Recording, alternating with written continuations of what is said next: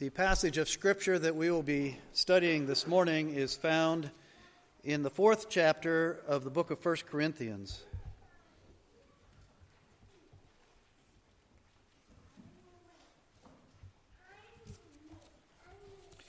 First Corinthians chapter 4, and this morning we are looking at verses 8 through 21. Please give your attention to God's holy and inerrant word.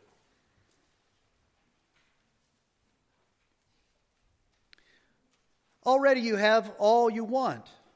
Already you have become rich. Without us, you have become kings. And would that you did reign so that we might share the rule with you. For I think that God has exhibited us apostles as last of all, like men sentenced to death, because we have become a spectacle to the world, to angels, and to men.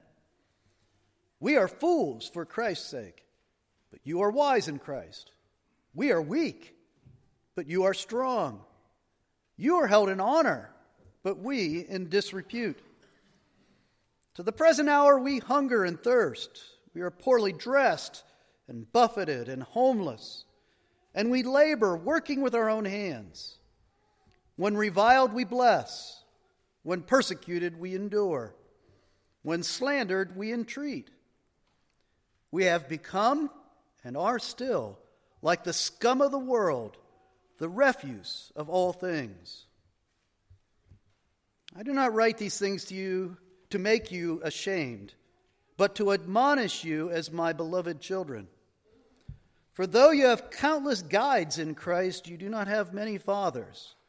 For I became your father in Christ Jesus through the gospel. I urge you then, be imitators of me.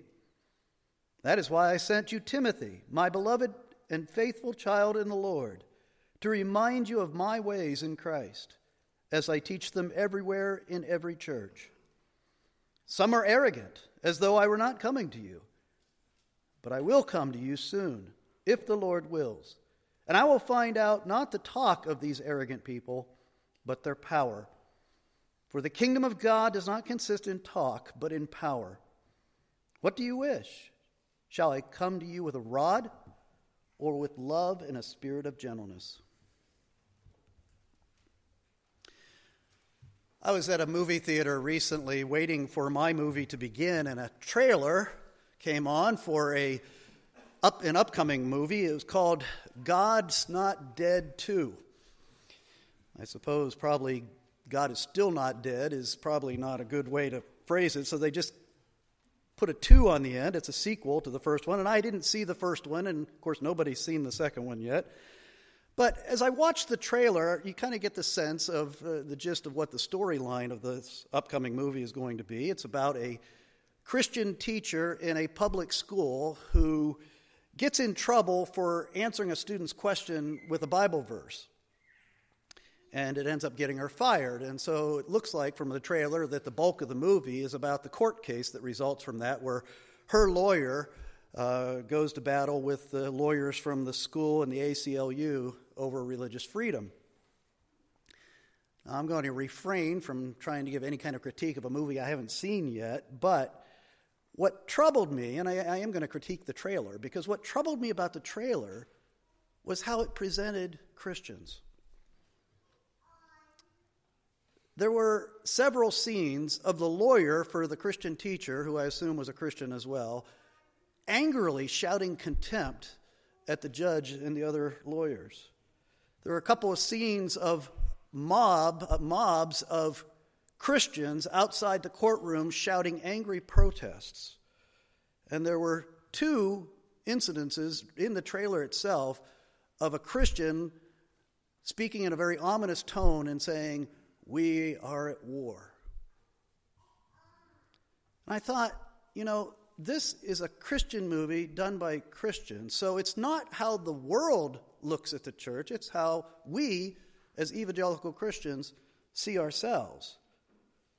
And I don't like the picture it gave. It pictured us as being, first of all, shocked that we face hostility from the world. Secondly, fearful of that hostility. And thirdly, very, very, very angry about it, to the point of even sounding vindictive. I think, as I reflected on this later, I think this reflects the fact that we have lived in a very privileged status in this culture, in this country. We have enjoyed extraordinary freedom to be Christians, to live out our Christianity, even to express our Christianity. And we have had an inordinate influence on the culture around us in the history of this country. It's a very rare situation in history, if you know anything about church history, to have the kind of safety and protection and freedom and even material prosperity that the church has enjoyed in America is extremely unusual in the history of the church. And we're losing it, bit by bit. And we're not very happy about it. We're actually not handling it very well, I don't think. And that's really what I'd like to address this morning. As we look at this passage, as we look at Paul and his portrayal of what it means to be Christians as individuals and a church in a culture that is hostile to us.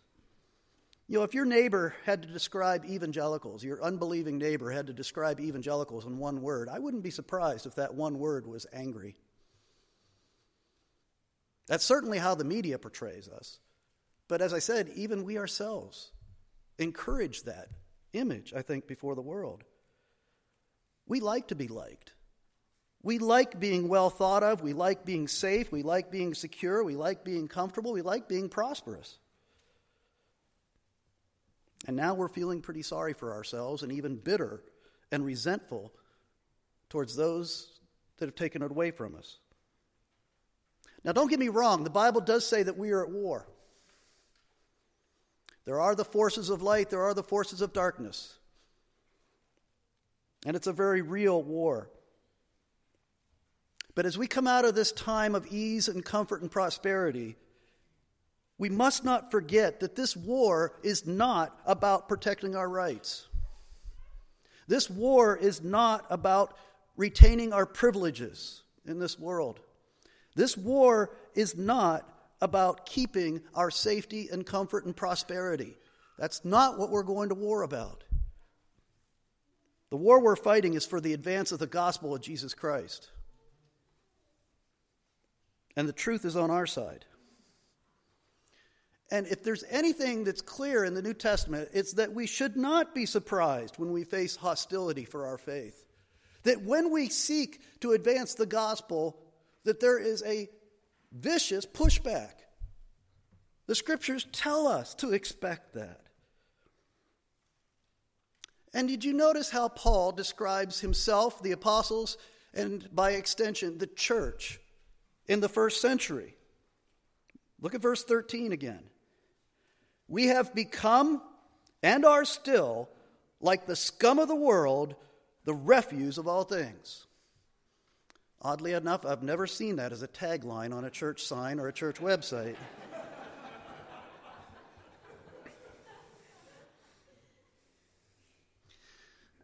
But I think we should really identify with this because we've seen, as we've been working our way through these first few chapters in 1 Corinthians, that the church in Corinth had an awful lot in common with the church in the United States of America. The church in Corinth had lost its focus upon the gospel and upon grace as the driving motivation in ministry. The church in Corinth had allowed the values and philosophies and standards of the world, of the worldly culture around it, to seep into the thinking and the attitude and the mindset of the believers. And the church in Corinth had become prideful and self-centered and self-absorbed. Remember the last verse that we looked at in the passage we looked at last week, verse 7. Paul chides them for forgetting about the gospel of grace. He says, "What do you have that you didn't receive? If then you received it, why do you boast as if you did not receive it?" They've forgotten that their whole life was by the grace of God. That anything good they had was a gift from God that they didn't deserve at all. And so in verse 8, he describes their mindset. He speaks for them. He says, already you have what you want. Already you are rich. Without us you have become kings. And would that you did reign so that we might share the rule with you. One commentator made a helpful insight to me as I was studying this week. He said that what this reflects, and as we see it play out through the rest of the book of 1 Corinthians, is that the church in Corinth probably had an over-realized eschatology. That's kind of a code phrase that we use in theological circles. But what that means is that the whole history of redemption, from the fall in the Garden of Eden all the way until Christ comes again and institutes the new heavens and the new earth after Judgment Day, and everything is made perfect and pure and clean and right, that when you have an over-realized eschatology, in other words, view of the end times or what's coming, what that means is that you see yourself at the wrong place on that timeline, that you think that you're way over here when actually you're here in the timeline of what God is doing to redeem his people and save the church. And so they, in Corinth, it seems, as we read the rest of the book, we'll see this more and more, it seems that they felt that the kingdom had already come. That they were already reigning with Christ. Paul indicates that here. They already thought they were reigning in a very real sense. And you think later, even chapters in the book of 1 Corinthians, like in chapters 12 through 14, where he talks a lot about their problem with their wrong view of spiritual gifts, particularly the miraculous gifts, things like speaking in tongues and healing and prophecy. They were obsessed with things that I think they interpreted as revealing that the kingdom of God had already arrived. And then you put that together with what we see in chapter 15, where he says some people were teaching that there was no resurrection to come, that there was no bodily resurrection to hope for in the future.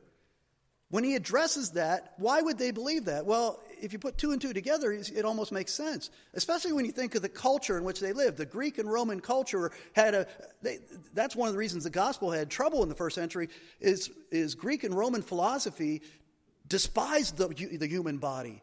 And they hated the idea. They despised the idea of a bodily resurrection. It was ridiculous to them.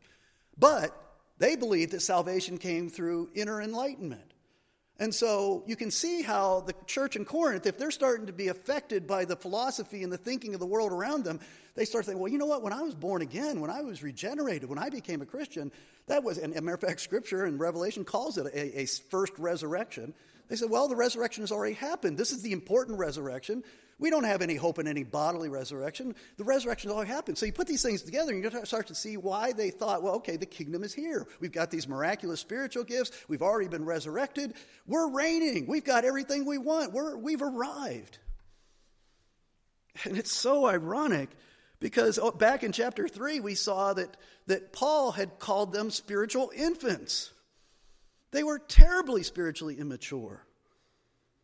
But they saw themselves as spiritually satisfied, rich, and reigning in this age. To me, they sound a lot like the church in Laodicea that Jesus addresses in Revelation chapter 3. For he says to them, for you say, I am rich, I have prospered, and I need nothing, not realizing that you are wretched, pitiable, poor, blind, and naked. And so with this over-realized eschatology, the church in Corinth, to me, in some ways, sounds kind of like the current health and wealth movement in the church. It's kind of an easy target, but doesn't it remind you that we reign in this life now? We can be rich in this life now. That we can have it all right now. We've arrived. And quite honestly, I rarely ever say this, but when you look at a movement in a church, that movement is characterized by spiritual immaturity at best. And it's the same thing that Paul's dealing with in the church in Corinth. And so Paul is giving the Corinthian church a reality check. He wants to make it clear to him that we are not called to reign in this age. We are not called to be rich in this age. We are not called to prosper in this age materially by the standards of this age. And so he's really talking to the church, and he's saying, you're kind of like that shy, homely girl in high school who gets a crush on the charismatic bad boy in the class. And he's saying, he's never going to date you. He doesn't like you. You don't meet his standards. You're never going to measure up. Give it up. And the problem was the church in Corinth was trying to accommodate to the culture so that it would be more attractive to the world. Well, how should we see ourselves in this age? How do we get the right mindset and perspective so that when we face hostility, when we face rejection, when we face suffering, we don't respond with anger, bitterness, resentment, and vindictiveness? How do we get out of that mindset? How do we avoid the shock, the fear, the self-pity, and anger? Well, we need to do three things, Paul says. First of all, we need to remember our reputation in the eyes of the world, our true reputation in the eyes of the world. And Paul describes himself and the apostles as leaders of the church in verse 9. He says, God has exhibited us apostles as the last of all, like men sentenced to death, because we have become a spectacle to the world, to angels and to men. That word spectacle there in the original Greek is the word that we get theater from. But it's actually not theater in the sense we think of a movie theater, more the arena. When you think of Roman culture in the arena or the Colosseum, that's really what he's talking about. That's the visual image he's calling up here. And he's saying we're like the condemned men. We're like those gladiators or those Christians being led into the arena, being destined for execution. That's who we are. Like men sentenced to death. He says we're a spectacle to the watching world. And it's interesting he mentions angels. We are a spectacle to men, to the world, and to angels. And what that makes me think of is Job. Because Job was one who was called by God to suffer. And his life was a spectacle to both men and to angels, as we know the book of Job. In Romans 8, and if you ever want to read a chapter of Scripture to encourage you as you live your life in this fallen world as a sinner, trying to advance the gospel, you ever want encouragement, go directly to Romans 8. It is the most triumphant, victorious, rousing chapter in all the New Testament, I think. But right in the midst of the high point, the crescendo of Romans 8, about talking about our great victory in Christ and how nothing can touch us, no force on earth can touch us, this is what Paul does. He quotes Psalm 44, and he says, "For your sake we are being killed all day long. We are regarded as sheep to be slaughtered." And there's that tension that we as Christians must live with, is that on the one hand, we are going to reign with Christ. Christ has already won the victory. He is coming back. The new heavens and the new earth will happen, and we are going to be with him, and every sin's going to be taken away. Every good thing we could possibly want and far beyond that is going to be given to us. But today, we are considered like sheep to be slaughtered. And that's the tension that we live with. The more we understand that, the better we'll be able to live in this fallen world. In verse 10, Paul does an interesting thing. He, I think, uses sarcasm. Now, there's no tone. You can't hear his tone. So, sarcasm, you almost need to hear the person say it to be sure. And actually, as I was studying this verse, I found that there are a lot of commentators who don't want to say that Paul is being sarcastic here. They want to say he's using irony. Now, you may not be real clear on the difference between irony and sarcasm. Irony is saying the opposite of what you mean. If I say it's a beautiful day outside, you know that I'm saying the opposite because it's actually raining out there and kind of a miserable day. I'm using irony. But sarcasm is saying something the opposite of what you really mean in order to make somebody else feel bad, to hurt them, to put them down. That's how we tend to think of sarcasm. And so they said, well, Paul's using irony here. He's not really intending to use sarcasm because he's not meaning to hurt anybody. I disagree. I think he is using sarcasm. I think he's saying the opposite of what is blatantly true because he does want to hurt these Christians, hurt them in the sense of bring them under conviction of sin. He wants to shock them. He wants to upset them so that they'll see what they're doing. And so he says to them, you are striving to see yourself in this age as wise and strong and honorable. But the world will always see the church the way that the world sees Paul and the other apostles, as fools, weak, and disreputable. Paul says the world looks at us like we're the scum of the earth.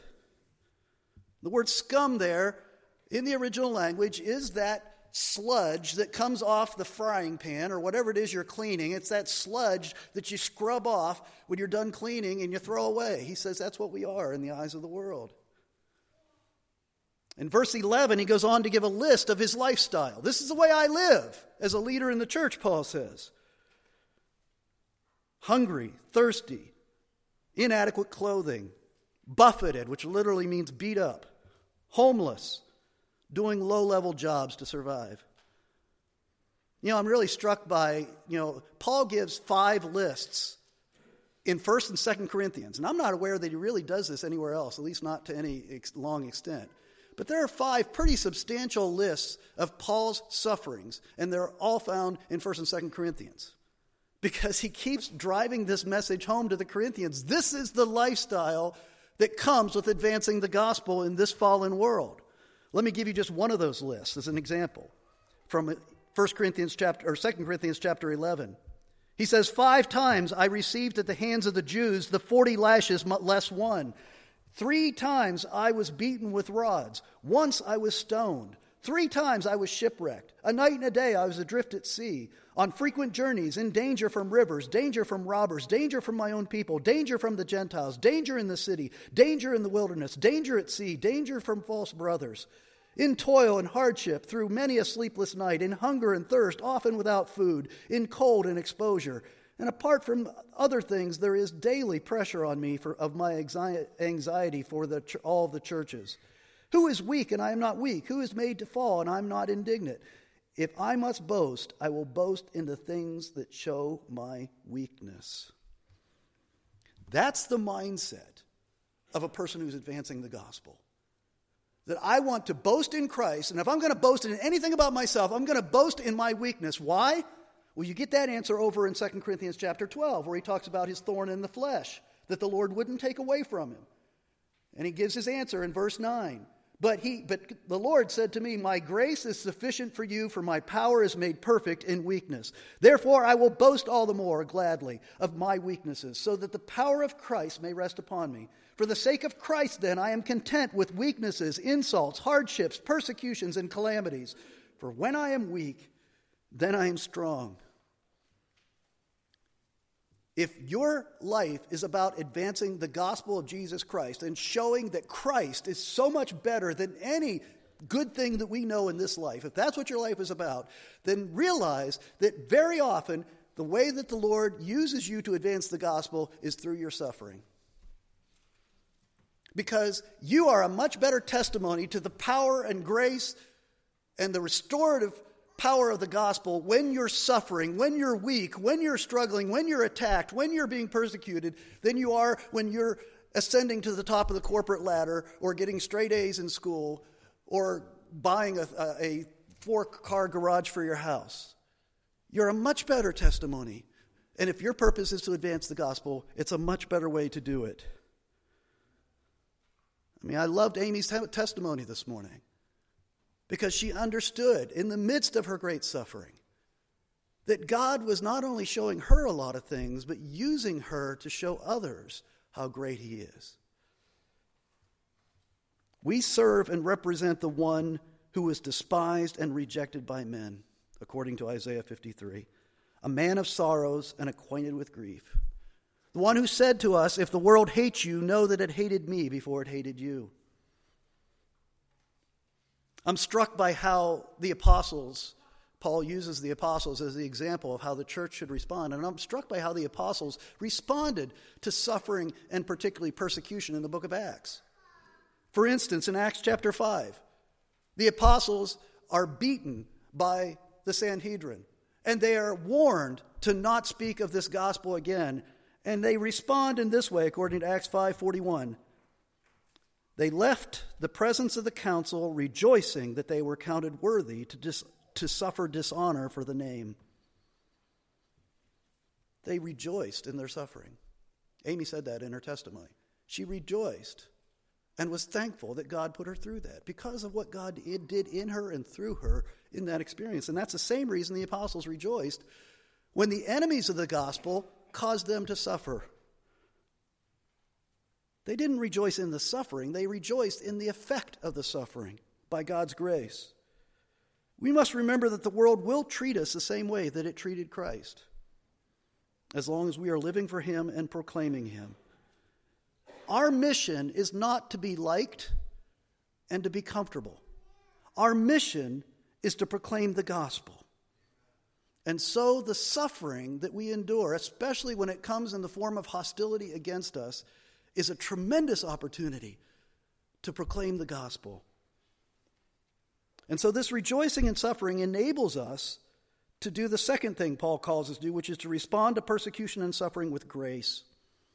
And that's what we're doing a very bad job of lately. We need to respond to persecution and suffering with grace. Verse 12, he says, when reviled, we bless. When persecuted, we endure. When slandered, we entreat, which means to respond in kindness. When the world mistreats us, it must not see anger, bitterness, and vindictiveness. Jesus said, if they hit you in one cheek, turn the other one to them. Jesus said, if they take your shirt from you, give them your jacket too.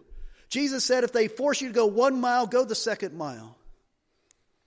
Love your enemies and pray for those who persecute you. That's the response to hostility and persecution that the Lord expects of his church, because that's how he responded. How do we do that? How do you develop that mindset? Well, Jesus told us how to develop that mindset, because he goes on to say, because yours is the kingdom of heaven. You are kings, and you will reign. And the kingdom you're going to reign over is far greater than anything this world has to offer. But not now, not yet. Yours is the kingdom of heaven to come. Secondly, he says, great is your reward in heaven. Focus on your treasure in heaven. That's how you develop this mindset and endure any suffering, because it's only for a little while in the perspective of Scripture and the perspective of the redemption that God is bringing about through Christ. And thirdly, he says, because we are carrying out the same great kingdom mission that the prophets carried out before us. Those are the reasons that Jesus says we should rejoice in our suffering and respond to suffering and mistreatment with grace and love and prayer. We're on the same great mission that all God's people have always been on. Now, don't get me wrong, this doesn't mean that we seek out persecution. Doesn't mean that we go out and make them mad at us so that we can be persecuted, so that we can be a better witness. That's not what I'm saying. It also doesn't mean that if you're given a legitimate means of avoiding persecution, that you can't do that. Certainly you can. But what I'm saying is that when the Lord calls you to it, and when it comes, you must respond this way, because this is what the gospel demands of us.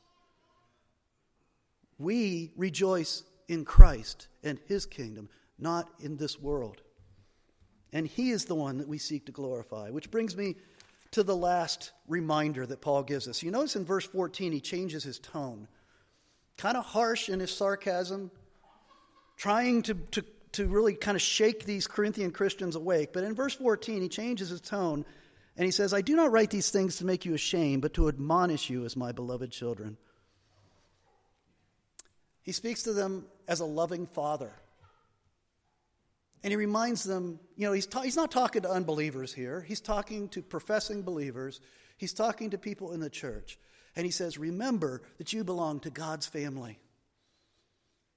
And that you're in that family by grace. And when you're in God's family, you're there unconditionally. Just as my children, no matter how disobedient they may be, they will always be my children. You are God's children, he says. And he writes them as their father, and he actually embraces a title that was unique, because he says, I'm your spiritual father. He was the church planter. He was the one who brought the gospel to them. He proclaimed the gospel to them. He watched the Holy Spirit awaken their hearts. He was there witnessing their spiritual rebirth, their embrace of the gospel, and their becoming Christians. He was there for that. So he was like a spiritual father to them. Now, it made me wonder, as I looked at that verse, it made me wonder, what about Jesus saying, call no man father on earth? He says, call no man your father on earth, for you have one Father who is in heaven. Is Paul contradicting Christ here? No. Because, first of all, he's using father as a metaphor, not as a ecclesiastical vocation. He's not talking about a title or a position of father here. He's using it as a metaphor to talk about this unique relationship he has with them spiritually. But also remember that Jesus, in context, when he says, call no man father, he was actually condemning the same sin among believers that Paul is condemning back in chapter 1. Remember, Paul, in chapter 1, the Corinthians were saying, hey, I am of Apollos, I am of Paul, I am of Peter. They were putting their earthly human leaders up on a pedestal for selfish reasons and dividing over it. And that's exactly what Jesus is saying not to do. He's saying don't put earthly leaders in the place of God. Don't be divisive over your leaders. You are to serve the Lord. He is your authority. He is the one you belong to. And so Paul is condemning that view as well. But what he's doing here is he's reminding them that they are in the spiritual family of God by grace. After describing his difficult life in ministry, Paul says in verse 16, be imitators of me. Kind of odd timing to say that, isn't it? I'm thirsty all the time. I'm hungry all the time. I'm homeless. I get beat up all the time. Imitate me. He's a little more clear in chapter 11 when he says, be imitators of me as I am of Christ. He understands that that's a proper role of a leader, is to proclaim the word of Christ and to, as best possible, live out the words of Christ so that you become a visual aid to the gospel. And that's really what he's calling Timothy to. Remember, he says, Timothy, he said, I'm going to send Timothy to you. And actually, Timothy probably brought the letter to them. And he says, Timothy is another one of my spiritual sons. I led him to the Lord. And he will teach you, he will show you by his life what I have taught. He not only will give you my words, which I have gotten from Christ, but he'll actually live it out. So you see this kind of a passing down, this mentoring, and how this brings the influence of a family influence upon the church. I saw an old phrase that I've seen on bumper stickers or other places. I saw it a long time ago, the first time probably. I've cringed every time I saw it. It says, God couldn't be everywhere, so he sent mothers. And it's meant to exalt mothers, but it actually demeans God greatly. What kind of a God can't be everywhere and know that's not a God I want to serve. But what's interesting is Paul is actually doing it, saying, I can't be everywhere, so I send you Timothy. And that's the difference with an earthly leader. And that's how you lead, is by impressing your example on others and then allowing them to exponentially increase the impact of your life on the rest of the church family. But the question we come back to in this context is, what Christians are you trying to be like? What Christians are you trying to be like? Are they like Paul? Or are they like the Corinthians? Are they like Paul as Paul is like Christ? Or are they like the Corinthians, looking for human status, human glory, human influence, human prosperity? In verses 18 to 21, Paul ends with a fatherly warning. He says, I'm coming. Am I going to come to you with a rod of discipline, or am I going to come to you with gentleness?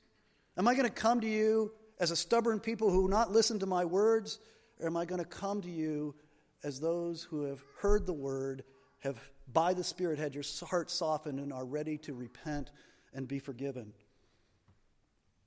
And again, it's back to that family metaphor. Proverbs and Hebrews both tell us that the Lord disciplines the ones that he loves. So even if Paul has to come in discipline, it's because God loves the church. You may have wondered what movie I was sitting there in the theater waiting to watch that night that God Is Not Dead 2 came on as a trailer. I was actually waiting for the movie Risen.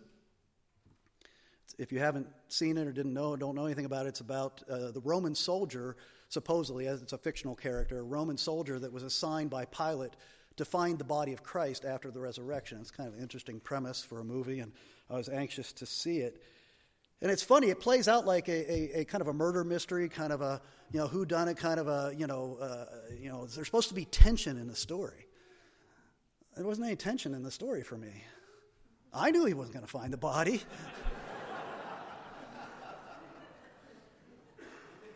I read the book. I know how it ends.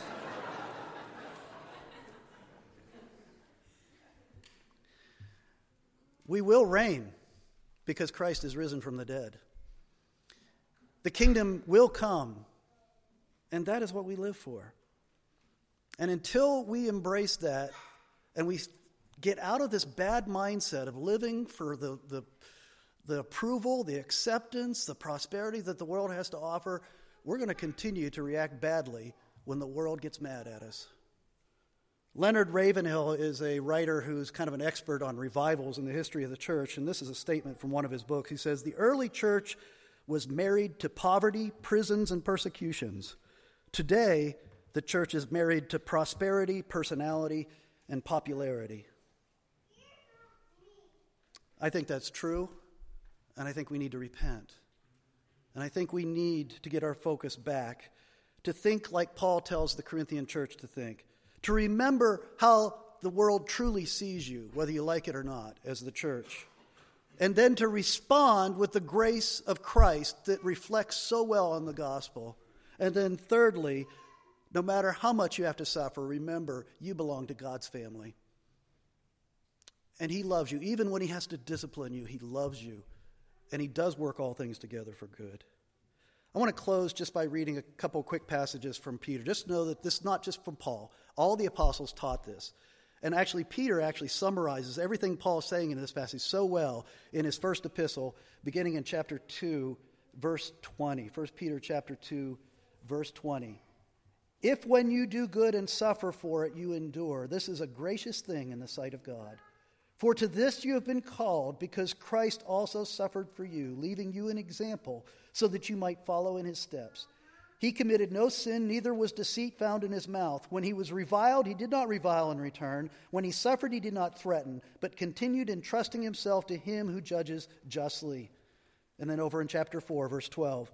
"Beloved, do not be surprised at the fiery trial when it comes upon you to test you, as though something strange was happening to you. But rejoice insofar as you share Christ's sufferings, that you may also rejoice and be glad when his glory is revealed. If you are insulted for the name of Christ, you are blessed, because the Spirit of glory and of God rests upon you." May we advance the gospel of Jesus Christ in the way in which we respond to the hostility of the world, which is inevitable and increasing. May we glorify Christ in the way that we endure in our weakness. Let's pray. Father, thank you for your patience with us. We have been living in ease and comfort. We've taken freedom for granted. We've been so distracted by the things of this world. We've been guilty so many times of seeking the acceptance, the approval, the status, the wealth, the prosperity that the world has to offer.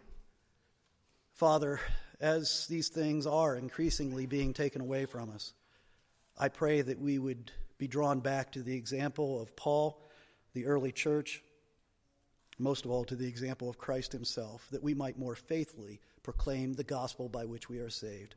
We are saved by grace. All that we have, all that we are, is a gift from you, and we thank you for it. We pray in Christ's name. Amen.